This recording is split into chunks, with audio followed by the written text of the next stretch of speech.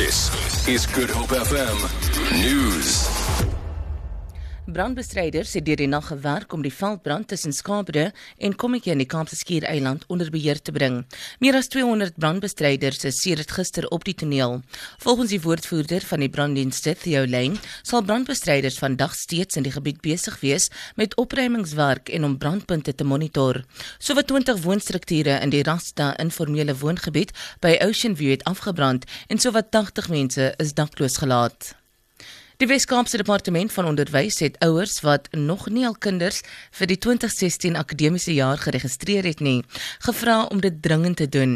Die woordvoerder van die departement, Jessica Shalve, sê sowat 1 miljoen leerders sal na verwagting môre die nuwe skooljaar begin. Sy sê laat registrasies maak dit moeilik om hulpbronne toe te wys.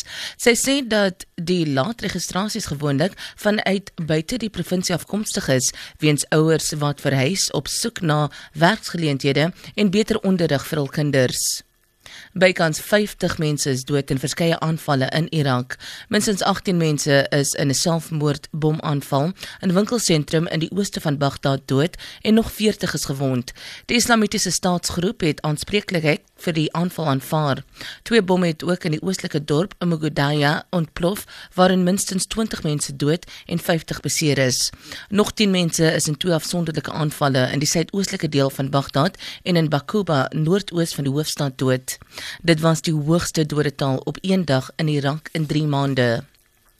Ekonome sê beslissende optrede is nodig om die rand te stabiliseer.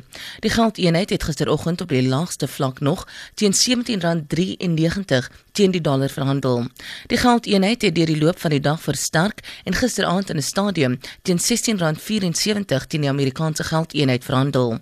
Die BNP-ekonoom Jeffrey Schultz sê die swak rand weerspieël beleggers se kommer oor beleidsrigting in die land. Die rand het sedert die begin van die nuwe jaar reeds 7% teen die dollar verswak. Dit is benewens 'n 25% verlies verlede jaar.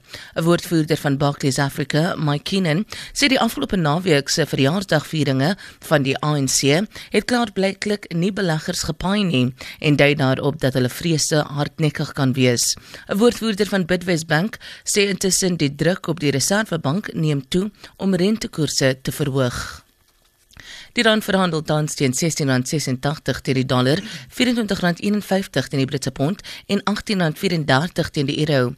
Op die markte verhandel goud teen $1,097 per fyn ons en die prys van Brent olie is 2% swakker en staan op $31.17 per vat. Vir Good Hope FM nuus, Alexander Rosenberg.